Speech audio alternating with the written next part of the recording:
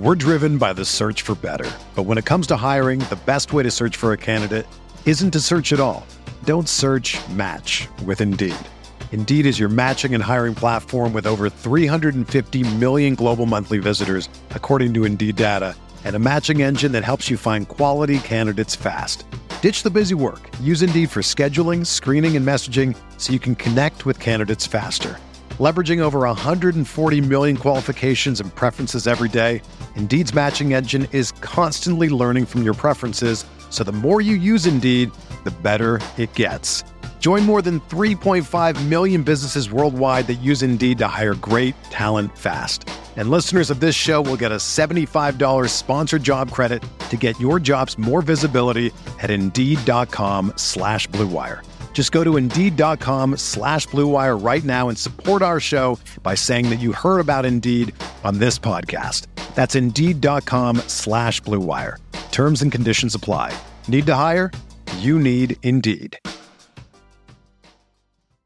This podcast episode is brought to you by Coors Light. These days, everything is go, go, go. It's nonstop hustle all the time. Work, friends, family, expect you to be on 24/7. Well, sometimes you just need to reach for a Coors Light because it's made to chill. Coors Light is cold lagered, cold filtered, and cold packaged. It's as crisp and refreshing as the Colorado Rockies. It is literally made to chill. Coors Light is the one I choose when I need to unwind. So when you want to hit reset, reach for the beer that's made to chill. Get Coors Light in the new look delivered straight to your door with Drizzly or Instacart. Celebrate responsibly. Coors Brewing Company, Golden, Colorado. Support for this podcast comes from Wild Turkey Kentucky Straight Bourbon Whiskey. Let's tune in to their one-on-one with Jamal, a real bartender from Old Fourth Ward in Atlanta. I really get into the backstory of whatever I'm pouring, out of respect. There are literally years of experience behind these bottles. Wild Turkey, same recipe since 1942. If you want a true classic, this is what you want to order. Wild Turkey. Wild Turkey Distilling Company, Lawrenceburg, Kentucky. Copyright 2020, Campari American, New York, New York. Never compromise, drink responsibly.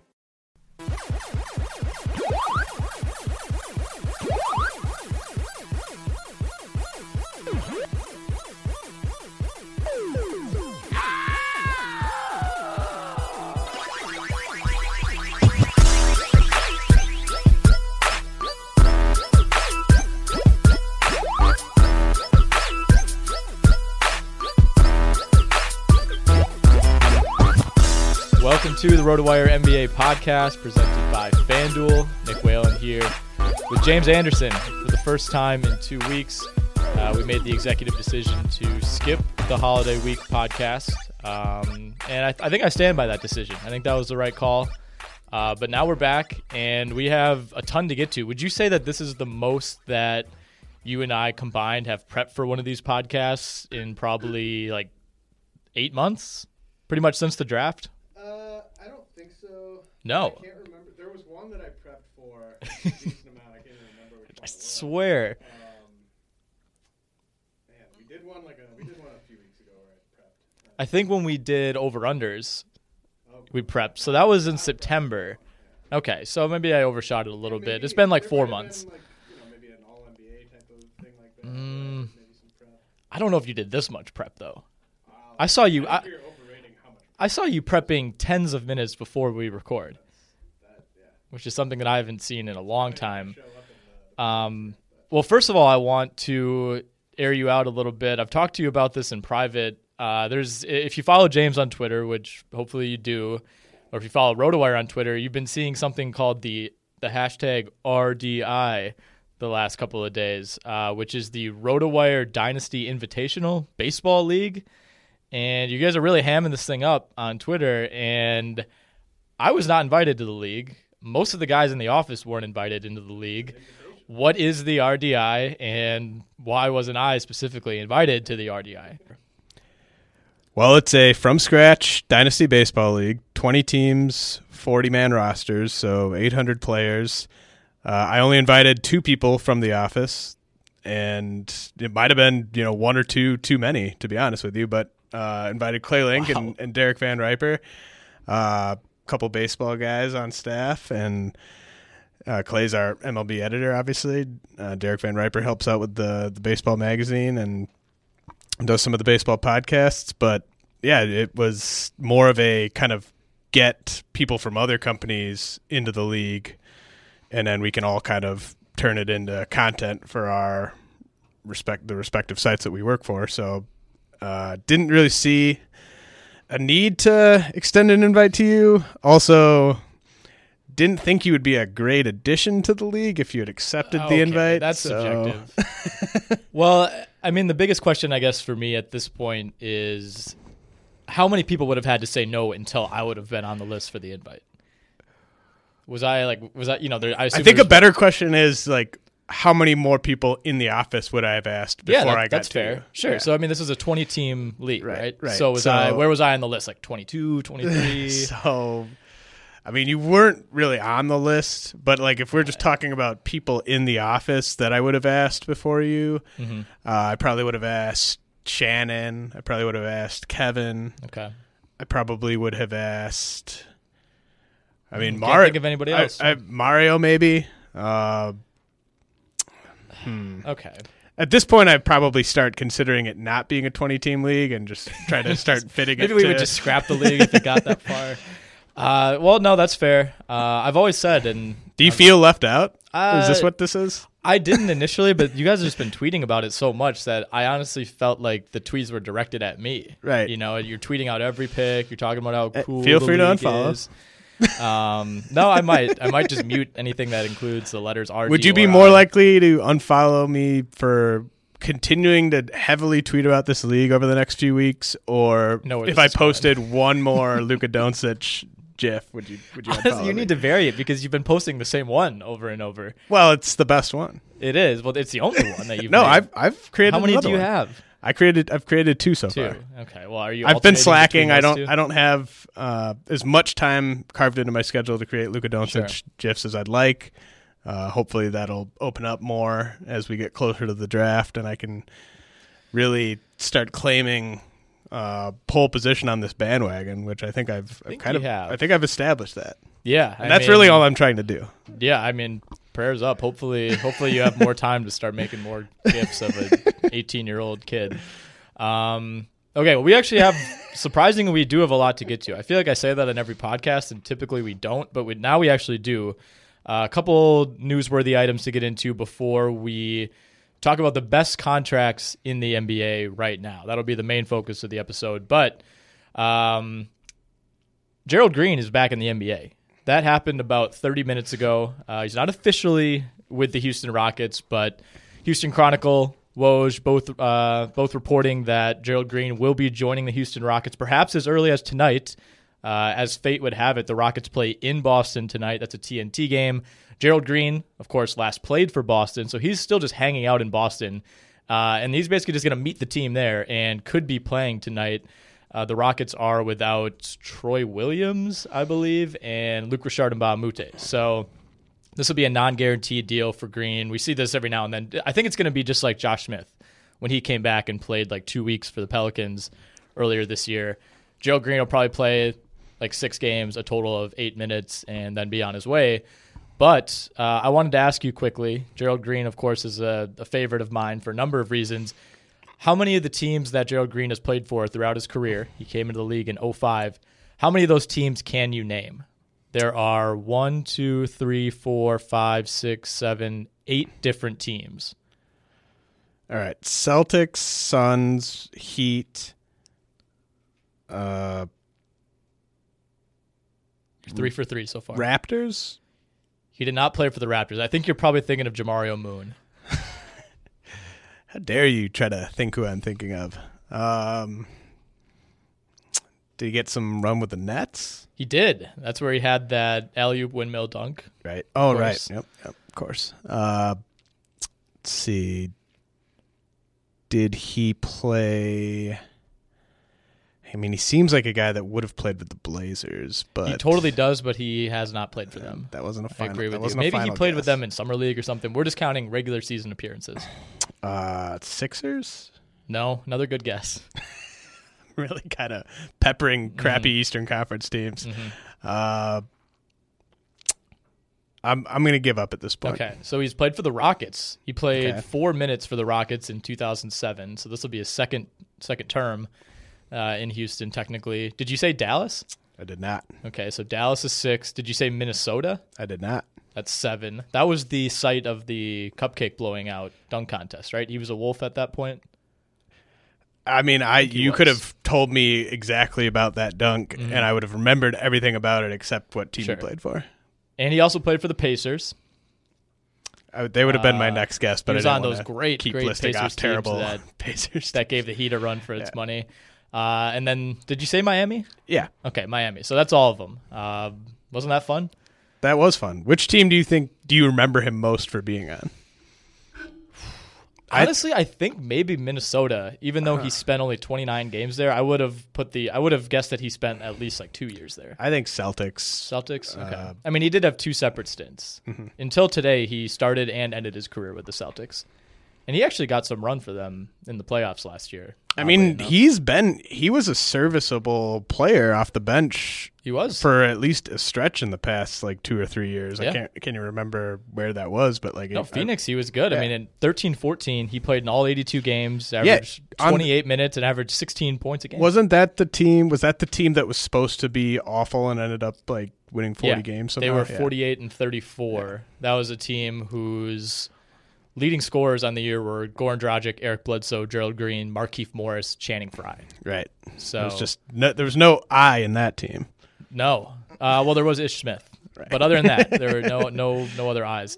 Okay, so we'll keep this quick. Baron Davis is apparently dating that girl from Big Little Lies. And she's got a name. That's all I know her from. I'm told she was in some indie films, Jurassic Park, Laura Dern, Star Wars. Has she been in Star Wars? Actually, yeah, she was in the last one. Yeah, right. I think Baron Davis probably was waiting for her to be in another true blockbuster to make sure that she was in his who's wheelhouse. Reaching here? Who's dating up and who's dating down? I think she's dating up. Personally, just because I mean, if Baron Davis was just going for looks, I think he could do significantly better.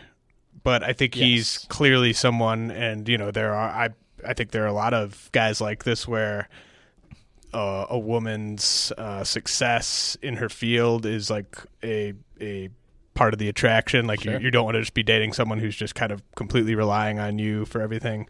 And so she's a very accomplished actress, and so I think that's part of the appeal for him. I mean, I don't know how many other former all-star NBA players she could date if she set her mind to it. So I don't know if that's... I mean, I guess I shouldn't say that he's for sure. Was Keith Van Horn ever an all-star? I mean, Keith Van Horn looks like he could be related to her.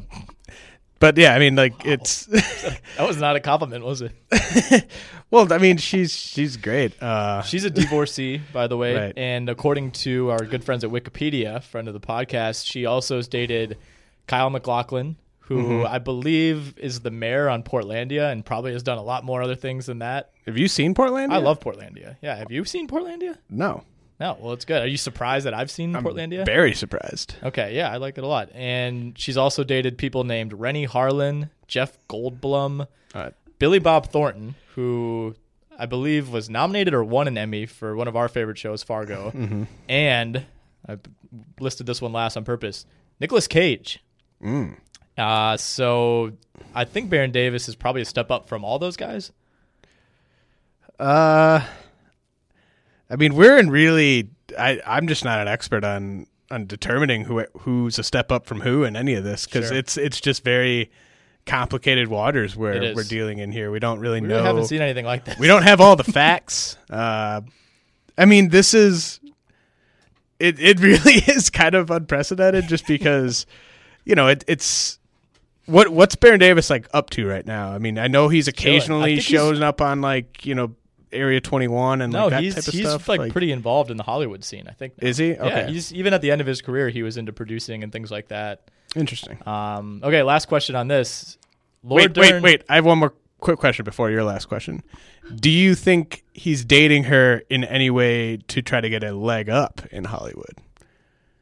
Yeah, I think that's very possible. That's very possible. I think that was my first thought when I saw that photo yesterday, but you never know.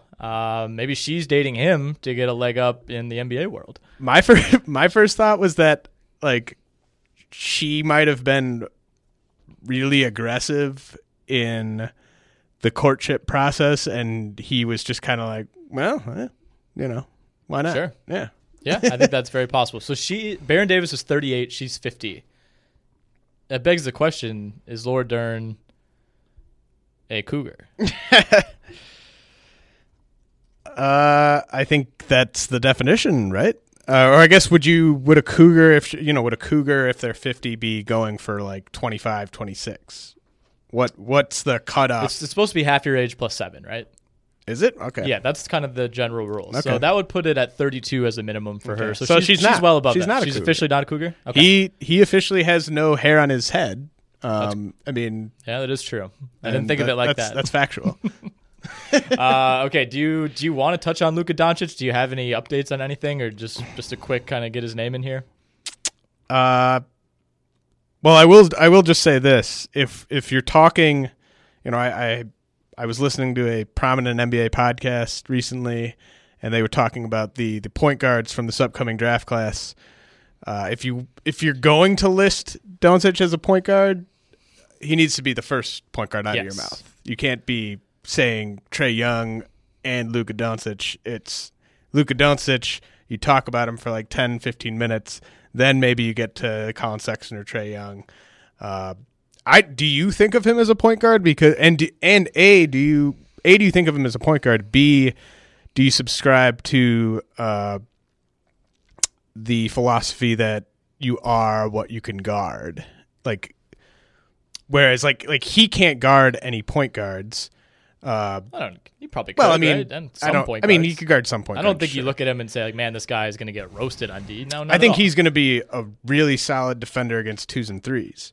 I think if he switches out onto a point guard, it's not the end of the world. Like, I think of him as sort of more in that Ben Simmons, James Harden, like, you might be the primary distributor, but you're going back and you're guarding a shooting guard, you're guarding a small forward, a power forward. You're not a traditional point guard. Like, I don't know. He's a tough guy to classify in that Harden's a decent comp. I mean, I think that seems lofty. Not in what I think their games are going to be like, but just in that you're playing point guard, but you're not really a point guard. I think like a CJ McCollum type of guy. Sure. It's like a gun to your head. If somebody for whatever reason was about to kill you, if you didn't say the right position, like you'd say he's a shooting guard, but he can play point guard. Yeah, I think he's a 2 first, then kind of a 1/3, whichever however you want to line him up. But I mean, I don't think his stock has really changed at all. I guess if we want to talk about it in that regard, he's still, to me, a top 3 guy for sure. As good as Bagley's been, as good as Ayton has been, and as good as someone like Trae Young has been. First of all, Trae Young's not in that category. No matter how well he plays, there's still a cap on what his stock is going to be, as we said last time we talked about him. But I would say right now, no domestic player has been so good that I think you would say they're a for sure lock to go number 1 ahead of Doncic. I think, my guess is if you did a GM straw poll right now, Doncic would be 1 or 2 in terms of, who would you expect to go number 1 overall? Yeah, I think he would be 1, and I've heard it kind of put this way, like, he's playing. I mean, he's the best player in his league, which is a league with much better players than NCAA basketball. Like, if you just took your random good NCAA player and put them in the Eurobasket, like you're getting like 15, 20 minutes a game maybe. Like that, it's just pretty close to unheard of for a player his age. A, playing as well as he's playing, but B, like even seeing the minutes he's seeing. Yes. And like the idea that like Bagley or Ayton looks really impressive against NCAA guys, to me that's not as impressive as Doncic looking as good as he does against the competition he's going up against. And he's beaten, and he's in the last What was the last like international competition where he was playing? That was Eurobasket? Yeah. Like That was over the summer. right, yeah. Like he was playing up against teams with, guys like Porzingis and stuff like that, and he was holding his own against NBA players, whereas like Bagley and Ayton have never held their own against NBA players before. Right. I think for casual fans, and I would even consider myself a very casual fan when it comes to looking at Euroball, it's like the numbers aren't going to jump off the page. When one of my friends yesterday was asking me, like, who is this Luka Doncic guy? Which I think a lot of casual basketball fans are starting to ask themselves as his name, becomes more mainstream. And basically what I told him was, this is probably the most complete European prospect that I can remember, at this age, especially. And people thought that about Hazonia. People probably thought that about Bargnani when they came out, and it's much easier to say in hindsight. But usually the hype for these type of guys starts building in the months leading up to the draft, not in the months leading up to the previous draft. Like we knew, and a lot of people knew about Luka Doncic this time last year. Like with Porzingis, I had never heard that guy's name until, February, March of the year before he got drafted. Like Doncic has been the guy in Europe for a while. I mean, Ricky Rubio's maybe the only comparable European guy that you really was kind of a household name before the draft. Right. And he also impressed on the international level, and that's kind of where he made his name. But he wasn't, if I remember correctly, he was playing maybe 18, 20 minutes a game over there before he got drafted. And then like Frank Ntilikina last year, like compare Doncic's numbers and Ntilikina's numbers from last year, like it's not even in the same stratosphere really. So I think he's he should be the heavy favorite to go number one. If there's some kind of like place where you can bet on this, and it's a American leaning site, like if it's Vegas or something like that, you might even be able to get him at odds that aren't the favorite. Maybe there's a place where you can find Bagley or Ayton as the favorite, and I'd jump all over that. So it's still pretty early, but what would be like a realistic expectation for Doncic? A lot of these European prospects end up requiring a little bit more of an adjustment period. Ntilikina is a good example. Is Doncic, even at his younger age, is the expectation that he's going to step in, for what's probably a bad team? Like, let's say he goes to Atlanta. Is he just Atlanta's starting two next year right away? Like, is he that good? I think he would be. Yeah, I think Budenholzer's a pretty smart coach, but he might not be there next year. But I think a smart coach would do what Brett Brown did with Ben Simmons, where you just kind of make him the point guard, even if it might not make a ton of sense like right away. I just think your ceiling as a team is so much higher if he gets the ball in his hands as much as possible. So I'd make him the point guard from day one, pretty much wherever he goes. And I think he'll have kind of the same type of immediate impact that Simmons is having, not necessarily the same type of way. He can shoot, obviously. He's not going to get as many rebounds per game as Simmons, but like I don't think there's going to be really much of an adjustment period for him at all. Like I think he's just going to come in and be pretty clearly a guy that belongs in a starting lineup, a guy that should be getting 30-plus minutes a game. He might not shoot all that great his rookie year, but I think he'll shoot above 40, 42% from the field. I think he'll shoot above 30% from three. There might be a couple more years before he actually gets to become a truly efficient scorer, but I think he'll be a net positive on both sides of the ball right away. All right, James, let's take a quick break so I can tell the listeners about FanDuel. It's the middle of the fantasy basketball season, which means that it is FanDuel season. There are no busted seasons on FanDuel, and there's something for everyone. Tons of contests to choose from, starting at just $1. All you have to do is pick a contest, select your players, and watch your score rack up in real time. Over 2.5 million players have won a cash prize playing on FanDuel. To take advantage of our special offer for new FanDuel users, you can sign up today at FanDuel.com/RW. That'll get you a free 6-month RotoWire subscription with your first deposit on FanDuel. Again, just visit FanDuel.com/RW. Void where prohibited. Okay, let's talk quickly about Trae Young We won't spend too much time on him. Over the holidays, the college basketball season is so spaced out that not that much really happens. But he had 22 assists, almost 2 weeks ago now. Had another huge game in Oklahoma's last game. I was looking at some mocks last night, and unfortunately, Draft Express is no longer, so there's not really a kingpin source for looking at these things this time of year. But I looked at a couple mocks. Some still have him in the teens. Some still have him in the early 20s, maybe ones that haven't been as updated as recently. But I think it was Bleacher Report, either Bleacher Report or SB Nation that I read that had him at 6. And that's pretty high. But, we kind of compared him loosely to Steph Curry on the last pod. And, I mean, where did Curry go? 7, 8, 9, somewhere in that range. Like, it wouldn't be unheard of for an undersized, skinny guard who can shoot the lights out and has these intangible skills to creep his way that high. I still would be surprised, I guess, if he goes that high, but it's certainly looking more realistic now that he goes in the top 10 or even the top 8 than it did maybe 2 weeks ago.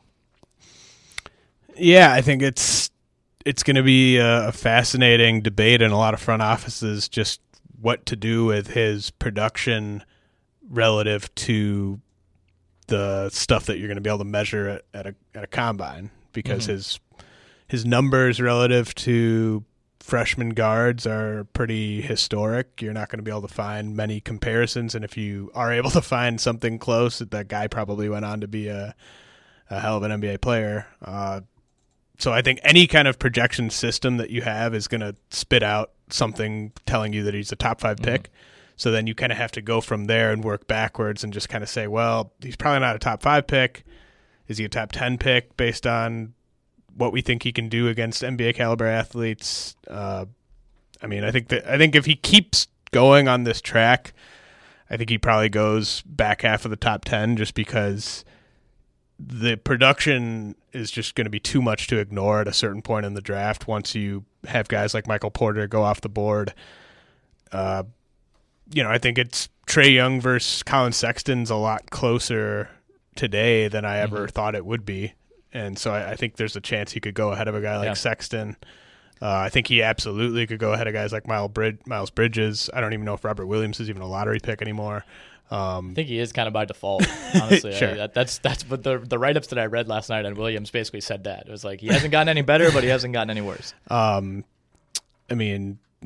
like McCall Bridges from Villanova, like that's kind of an interesting debate. Knox from Kentucky, like he's worked his way into that kind of mix, that sort of outside of the top 4 or 5 guys. He's right in that next tier. He's kind of in that situation, that Malik Monk was in last year, where, you had your top 9 or 10 guys that were basically consensus in some order.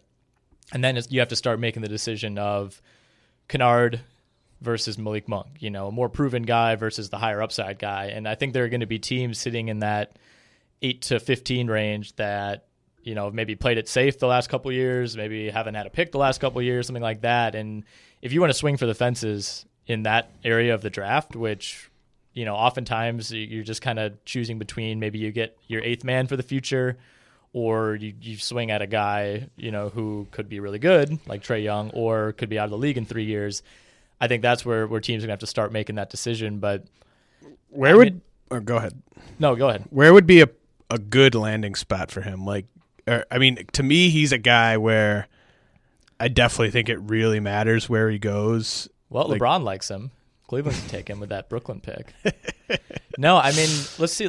Charlotte, we'll talk about this in a little bit, but Kemba Walker's contract's up after next year. That wouldn't be the worst to groom him. Whether you trade Kemba, whether you keep Kemba through the end of his deal next year, you groom Trae Young as your kind of future guy.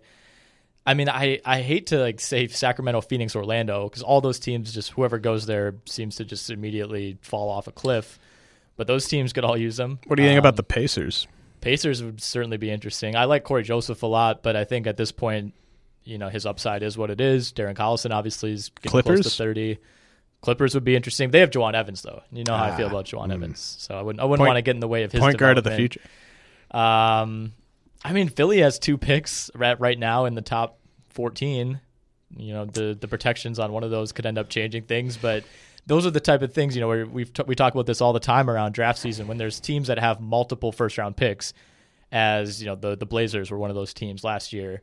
You're more willing to maybe use one of those on a gamble pick. I should clarify, by the way, Trae Young is probably beyond the point where he's just like crazy gamble pick, right? I mean, the production. Yeah. Well, at this point, like it's not. And like we've talked about ever since we started talking about this draft class. Outside of the top 4 or 5 guys, everyone's got everyone's got like a relatively low floor, and some have high ceilings. But like, I mean, if you take Trae Young at pick 6. No one's going to be like, oh, man, I can't believe you passed on Kevin Knox. Yeah, that's exactly what I was thinking. Like, I don't think it wouldn't be that much of a reach unless you took him over Doncic, Bagley, Bamba, Ayton, which I just don't see happening. Now, I think whoever takes him needs to have the conviction that he is going to be a primary ball handler for them very early on. Like, I don't think, like you mentioned Philly, I get it in the sense that he would help their floor spacing, but I just don't. I think that him off the ball is just a really bad NBA player because he's not gonna be able to guard anyone, like at all, like point guard, shooting guards. He's not gonna be able to guard anyone. So he needs to be like, you need to maximize him on the offensive end, and if he's not playing with the ball in his hands, that doesn't make a ton of sense to me. A place like the Knicks, like I think he'd be maybe an interesting combo with Ntilikina, where Ntilikina guards the best offensive player on the other team from the guard spot, and then he handles the ball on the offensive end. I mean, there's places where it would work. I don't want him to go to a situation where he's like the clear backup point guard, or he's going to be asked to play some off ball. Like, to me, that would be kind of setting him up to fail. Yeah, and then we touched on that a little bit on the last pod. It's like you have to be kind of all in on the Trae Young experience. Right. I think if you want that at the NBA level, you have to buy into that. You can't try to pigeonhole him elsewhere. Okay, let's get into contract stuff. So I asked you the other day just to kind of come up with a list of the best contracts in the NBA. I left it pretty open-ended, didn't give you too much criteria, and I compiled a list of my own.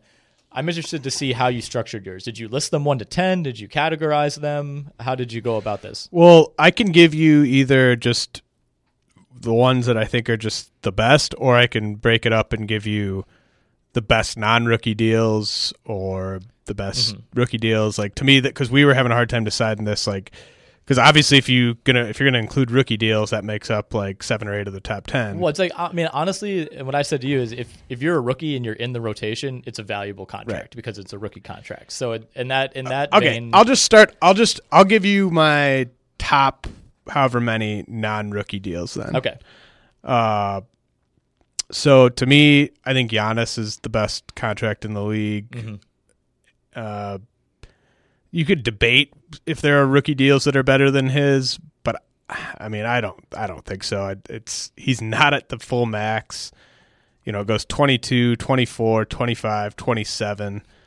Like that, you're getting at least by the time it gets to 25, 3 years from now, you're getting probably the best player in the league. Then you get him again at 27 million, when there's going to be guys making 35, 38 million that aren't close to as good as him. And then, the next 2 years you get him at 22, 24.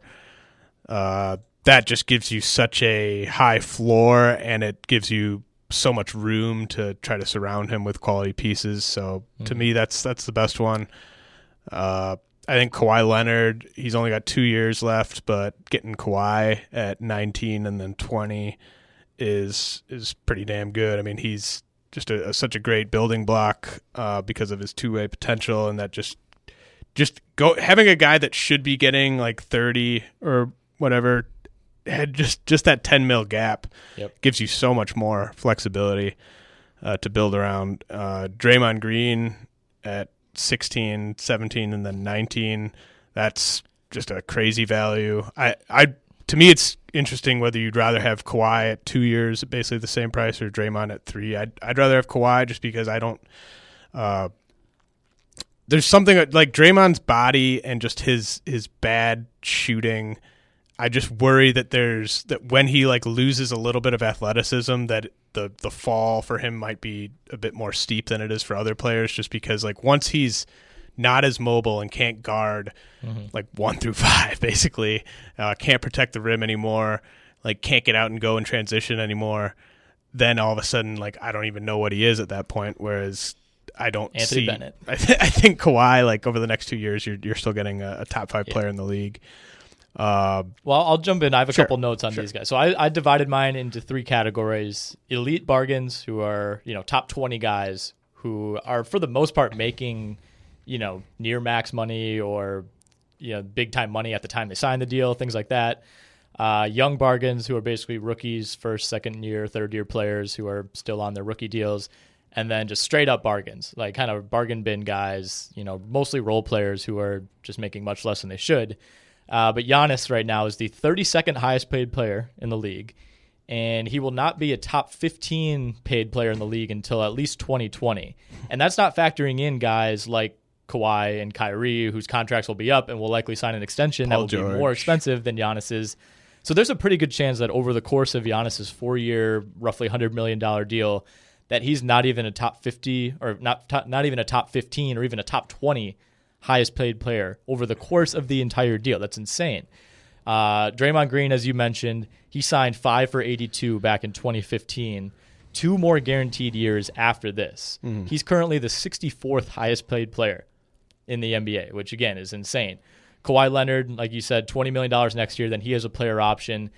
Kawhi and Kyrie signed literally the exact same contract a few years back. Same dollar figures per year, everything. Both of those guys probably declined their player options, right? So they're locked in through next year, decline, re-sign a long-term deal. I had Klay on my list. I'm sure you probably do as well. Yep. He has 1 more year at just under $19 million. And even next season, he'll be the 40th highest paid player in the league. So I think with Durant taking a discount, Durant's also on my list, by the way, because he's worth – and again, we also should say that LeBron's not on the list. Like any superstar is probably worth double. The superstars are worth double what they're being paid, but that still doesn't necessarily make them a bargain when you're talking salary cap.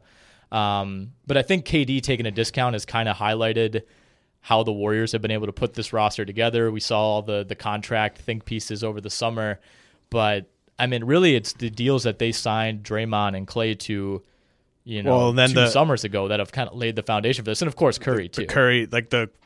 They were able to start this dynasty because of the Curry deal, and then now Curry's getting paid, but Draymond and Klay are still getting $10 million less per year than they should, and Durant took a pay cut. Like at the end of this run, they should build a statue of just Curry's ankles outside of ankle.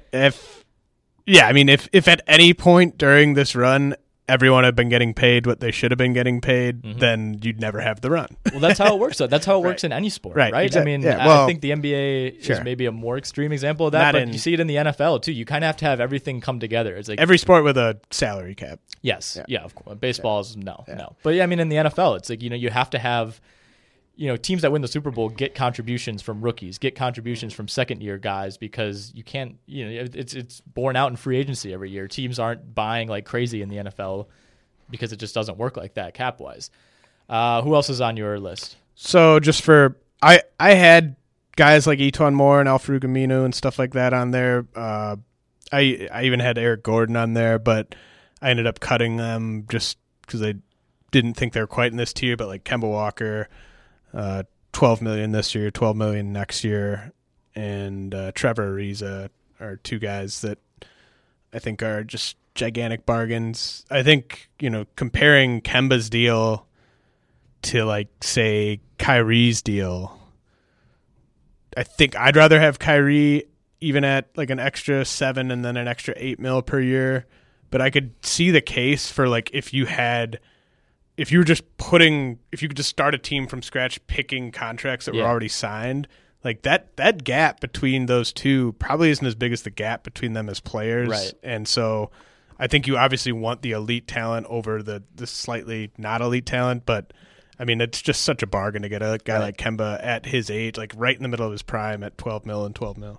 Yeah, and numbers like that are kind of skewed because of the cap jump. It's like had that deal been signed last summer or 2 summers ago, Kemba wouldn't have signed 4 for 48. But I mean, GMs, front offices aren't dumb. They knew the cap spike was coming. They knew, and part of it's just kind of luck as far as when a contract comes up. Kemba didn't. What was he going to do? Sit out for 2 years and then sign? But to get guys like that at the time, and again, Curry's another one who falls into that category. Looking back, it's just crazy because the type of guys that are making, over the course of a 4-year deal, tens of millions of dollars more than Kemba Walker is. You could compile a list of like 40 guys who don't deserve that money. And we'll get to some of them at the end. Let's see. I have Jimmy Butler on mine. His contract is very similar to Kawhi's. It's, I think, just a little cheaper. So he has just under $19 million next year. That's fully locked in.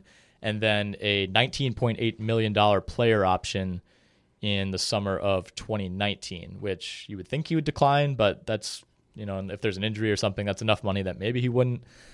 Oladipo. This is one that has, for me, entered the elite bargain category over the last month.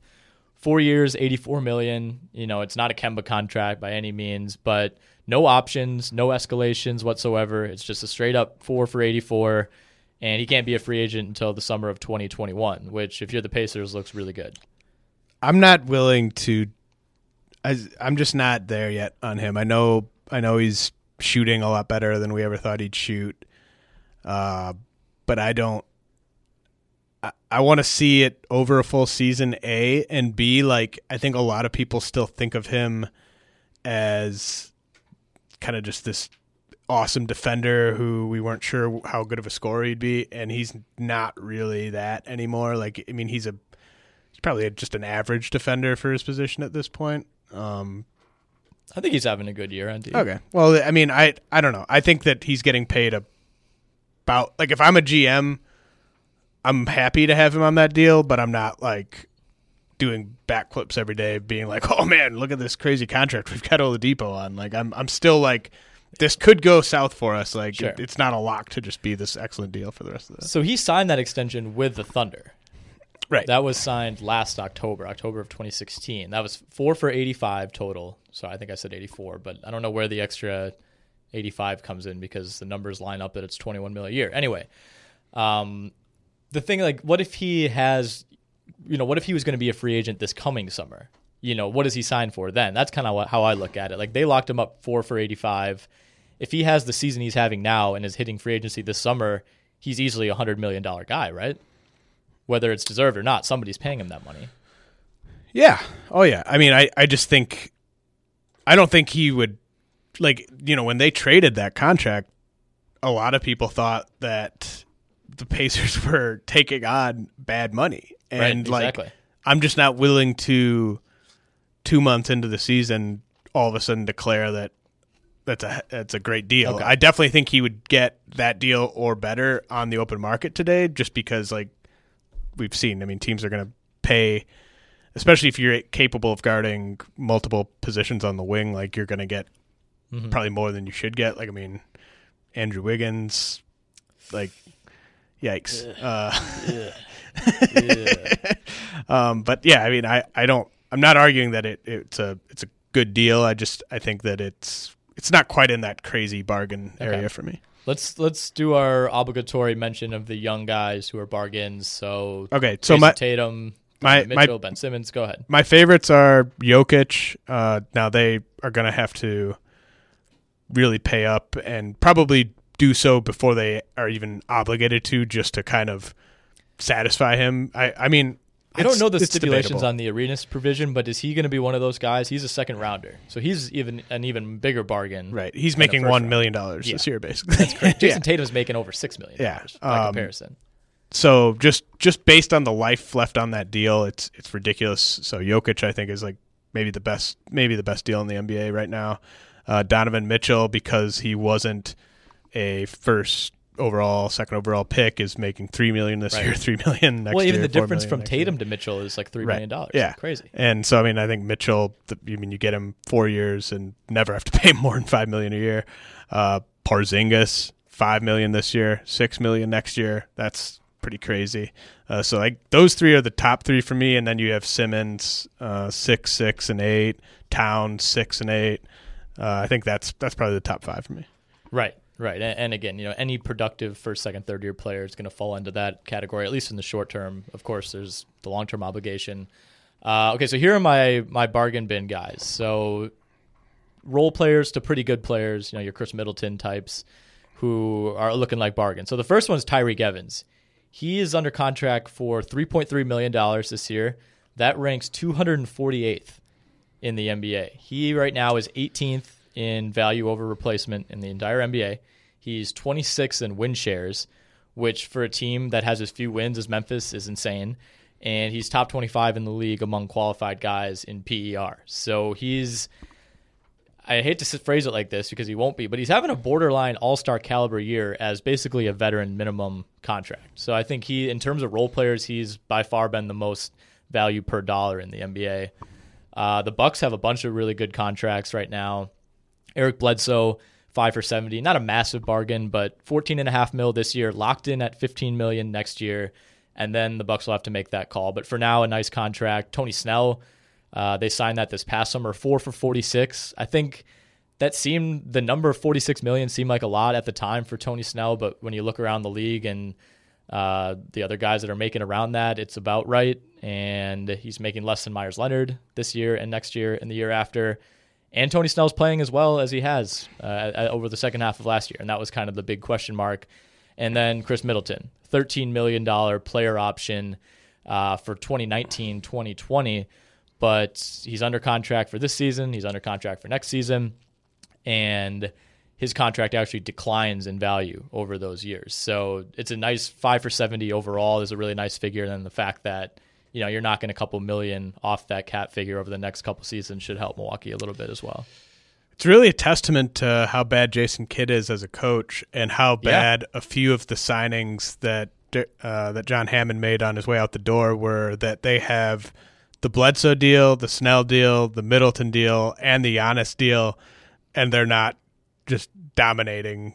They should be just clearly in that Raptors, Celtics, Wizards tier to me, based on those four players on that money alone, and yet they're just not really. They're kind of the clear fifth best team in the East, I think, but I don't think you could really. You wouldn't argue for them over Celtics, Raptors, or Wizards right now, would you?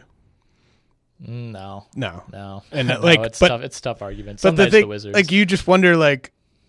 I just want to see that team with a different coach, and I just want to see because to me, I think the upside should be, 50+ win team with their core, especially given the year Giannis is having, and they might not get there.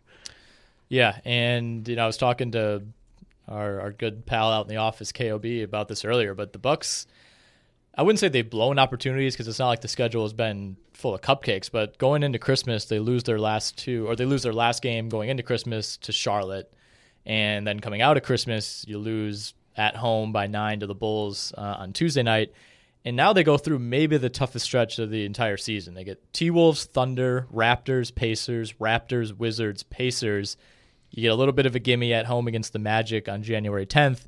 Then it's Warriors, Heat, Wizards, Heat, Sixers before things ease up a little bit. So this next month is going to be big for the Bucks. They have a little bit of wiggle room, the East being as bad as it is, and just so many kind of blah teams in the middle. It's not the end of the world if they go 4-10 over that stretch or whatever. But I think ideally you're looking at that next stretch, and obviously players and coaches want to win every game. But if you're the Bucks, you got to say if we can come out of this 500, we'll be in really good shape. Okay, a few other guys I wanted to highlight. Al-Farouq Aminu, 4 years, $30 million. And that's one where people ripped it when it happened. And yeah, the Timberwolves kind of loaded up on too many of those deals, which maybe is the issue, and they have a few bad ones. But the Blazers? The Blazers, yeah. Well, who did I say? Timberwolves? Oh, God, yes, the Blazers. So Aminu's making $7.3 million this year, and that actually de-escalates to $6.9 next year.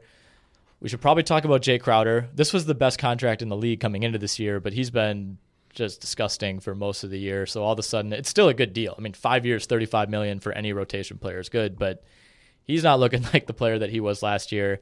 Isaiah Thomas, this one kind of an honorable mention just because he's been so banged up, but in retrospect, a guy who was top 5 in the MVP last year playing on a 4-year, $27 million deal that declines in value each year is unbelievable. He signed that with the Kings. Patrick Beverley and Jonathan Simmons are my last two.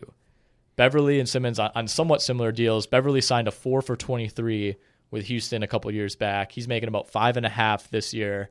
Of course, he's going to miss the rest of the year, so it doesn't look as good. But his contract is non-guaranteed next year, which basically speaks to how much better he's gotten, because at the beginning of this deal, him and his agent were willing to say, we'll take an unguaranteed, not a team option, an unguaranteed 4th year on that deal. And now that, assuming he's back to full health, that looks kind of crazy. And the same goes for Simmons. This one is even more puzzling, and I'd like to get your opinion on it. Like, did people just think that Jonathan Simmons was another one of these, he's not going to be good, and he was only good because he was with the Spurs, because they didn't bring him back? And then he signs what I thought was a way under market contract, 3 for 20 with Orlando, which again is another one of these deals that he's making 6.3 this year and only $6 million, which is a small difference, but still a de-escalation next year. And then it's completely unguaranteed for $5.5 million in 3 seasons, which if you're him now, you're just kind of glad, I would think, that that's up after 2 years, because he's going to make a hell of a lot more money in the summer of 2019 than he would if if that 3rd year had been guaranteed at $5.7 million. I was surprised that that's all that took to get him. Right. I was surprised. I was honestly really surprised the Spurs didn't find a way to keep him, and just that other teams like a Brooklyn or someone like that didn't step in and just kind of roll the dice, because right. I felt like he had upside that he had shown, but he didn't really. Just being a Spurs player, you sometimes just don't get the minutes to kind of fully show people what you can do. I thought that was a really good signing by the Magic. Yeah, it's like, had he gotten the Tony Snell money, that would have sounded about right. I mean, Tony Snell before last year was considered basically a mid-first round bust who was just kind of a throw-in in Chicago and the steal to Milwaukee, and he ends up being a $40+ million guy. And then Simmons, who I guess was slightly more unproven than Tony Snell, but was about as effective last year, gets half of that. And that's, I guess this is one of the few very good moves that the Orlando Magic have made in the last 8 years. Okay, we have a couple minutes just to go over the egregiously bad contracts. We can't go into too much depth, but just give me if you put together any sort of list of guys outside of the obvious, Deng, Mozgov, Noah, Parsons, who are these other under the radar, sneakily bad signings? I don't have that in front of me. Okay. Well, I have a list if you'd like. I'll just say before you get to your list that I think you could argue that among the contracts where people are getting paid $10 million a year or more, there are more bad ones than good ones. Like, I would have to go through and kind of do the math on that, but just as I was kind of scrolling through, it just felt that way, and it felt like a lot of these players, you obviously have the unmovable ones that you're talking about, but just a lot of just generally bad ones, and a lot of one. It's surprising how many there are where the guy's legit out of the league and still getting paid. Yep. Like your Pekoviches and Chris Bosh. That's a specific circumstance and everything, right. But it's just. You got to be careful out there, and the worst ones are always the guys like your Evan Turners and your Mirza Teletoviches, where it's just there was no scenario where this guy was ever going to ever be a top 3 or 4 player on a really good team. Best case scenario, you're getting a decent role player. You shouldn't be paying those guys. You're supposed to find those guys and then let them walk when another team decides to offer them that $12 million, $13 million a year. Yeah, it's kind of rare, I think, for one of those deals to work out, in retrospect, where the Evan Turner deal, everyone's like, what are they doing? And it's worked out about like you'd expect. It's not like Evan Turner's been a bust. He plays 30 minutes a game, but he's not worth whatever they're paying him, $18 million a year. I had Yamahimi on that list, and due in large part to the fact that not only is he being paid 6 times what he should be paid, the Wizards could really use that money elsewhere, because they would be a much bigger factor in the East if they just had at least one more bench player. If they're not paying $16 million a year to Mahimi, you could pay $16 million to another really good player, or split it up and pay $8 million to 2 other good players. And that deal has really handicapped them. Both Plumlees are overpaid. Brandon Knight who I kind of forgot about because it seems like he hasn't played in forever. He's not playing this year with an ACL. He's got like 3 more years at close to $20 million. Solomon Hill, another contract in New Orleans that's kind of prevented them from making moves. They have a few of those. And I don't like to bash the Spurs, of course, because they've been the model for handing out good deals. But both Patty Mills and Pau Gasol are kind of head scratchers. And you got to give the Spurs the benefit of the doubt. But Patty Mills was a weird one. This is usually the time that the Spurs would part ways with a guy like that. And instead they kind of doubled down. And now he's their backup who plays like 21 minutes a night. I don't really understand what the future is with that one. The Spurs are kind of almost beyond reproach for me when it comes to contracts like that. They really, really value, locker room chemistry. They value diversity. Like they like getting guys from different backgrounds. I think Patty Mills has long been a absolute favorite of Popovich's and R.C. Buford's, and they wanted to find a way to keep him around. And I just don't, and it was hard to kind of figure out what they were doing with that LaMarcus Aldridge extension before the season, and so far he's playing as good as he's ever played. And and then you have guys like Patty Mills, all down the line, like Kawhi Leonard's out, and there's still clearly a top 4 team in the league. I mean, it's hard for me to question exactly what they're doing, but yeah, Patty Mills, just looking at the dollars and the production, it's kind of confusing. Okay, this was fun. We'll have to do this again next year, I should say. We'll be back after the new year. Going to talk some MVP odds, some Rookie of the Year odds when we get back next week, but have a happy new year. Hope everyone had a good Christmas, and we'll be back next Thursday.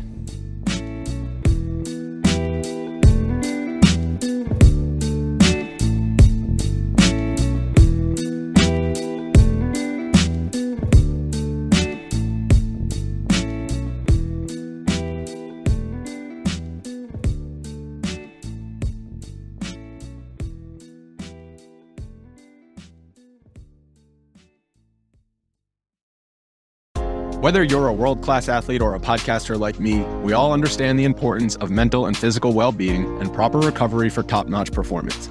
That's why I'm excited that Unified Healing is sponsoring podcasts on the Blue Wire Network. Unified Healing is a new and super innovative global network of wellness centers powered by Energy Enhancement System, or EE System. If you haven't heard of the EE System yet, then you'll want to listen up. This technology promotes wellness, deep relaxation, purification, and rejuvenation. Wherever you are across the globe, access to a center is easy and affordable. Interested in experiencing the EE System technology for yourself?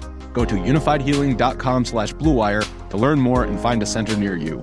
That's unified, UNIFYD, healing.com/bluewire. No material or testimonials on the Unified Healing website are intended to be viewed as medical advice or a substitute for professional medical advice, diagnosis, or treatment.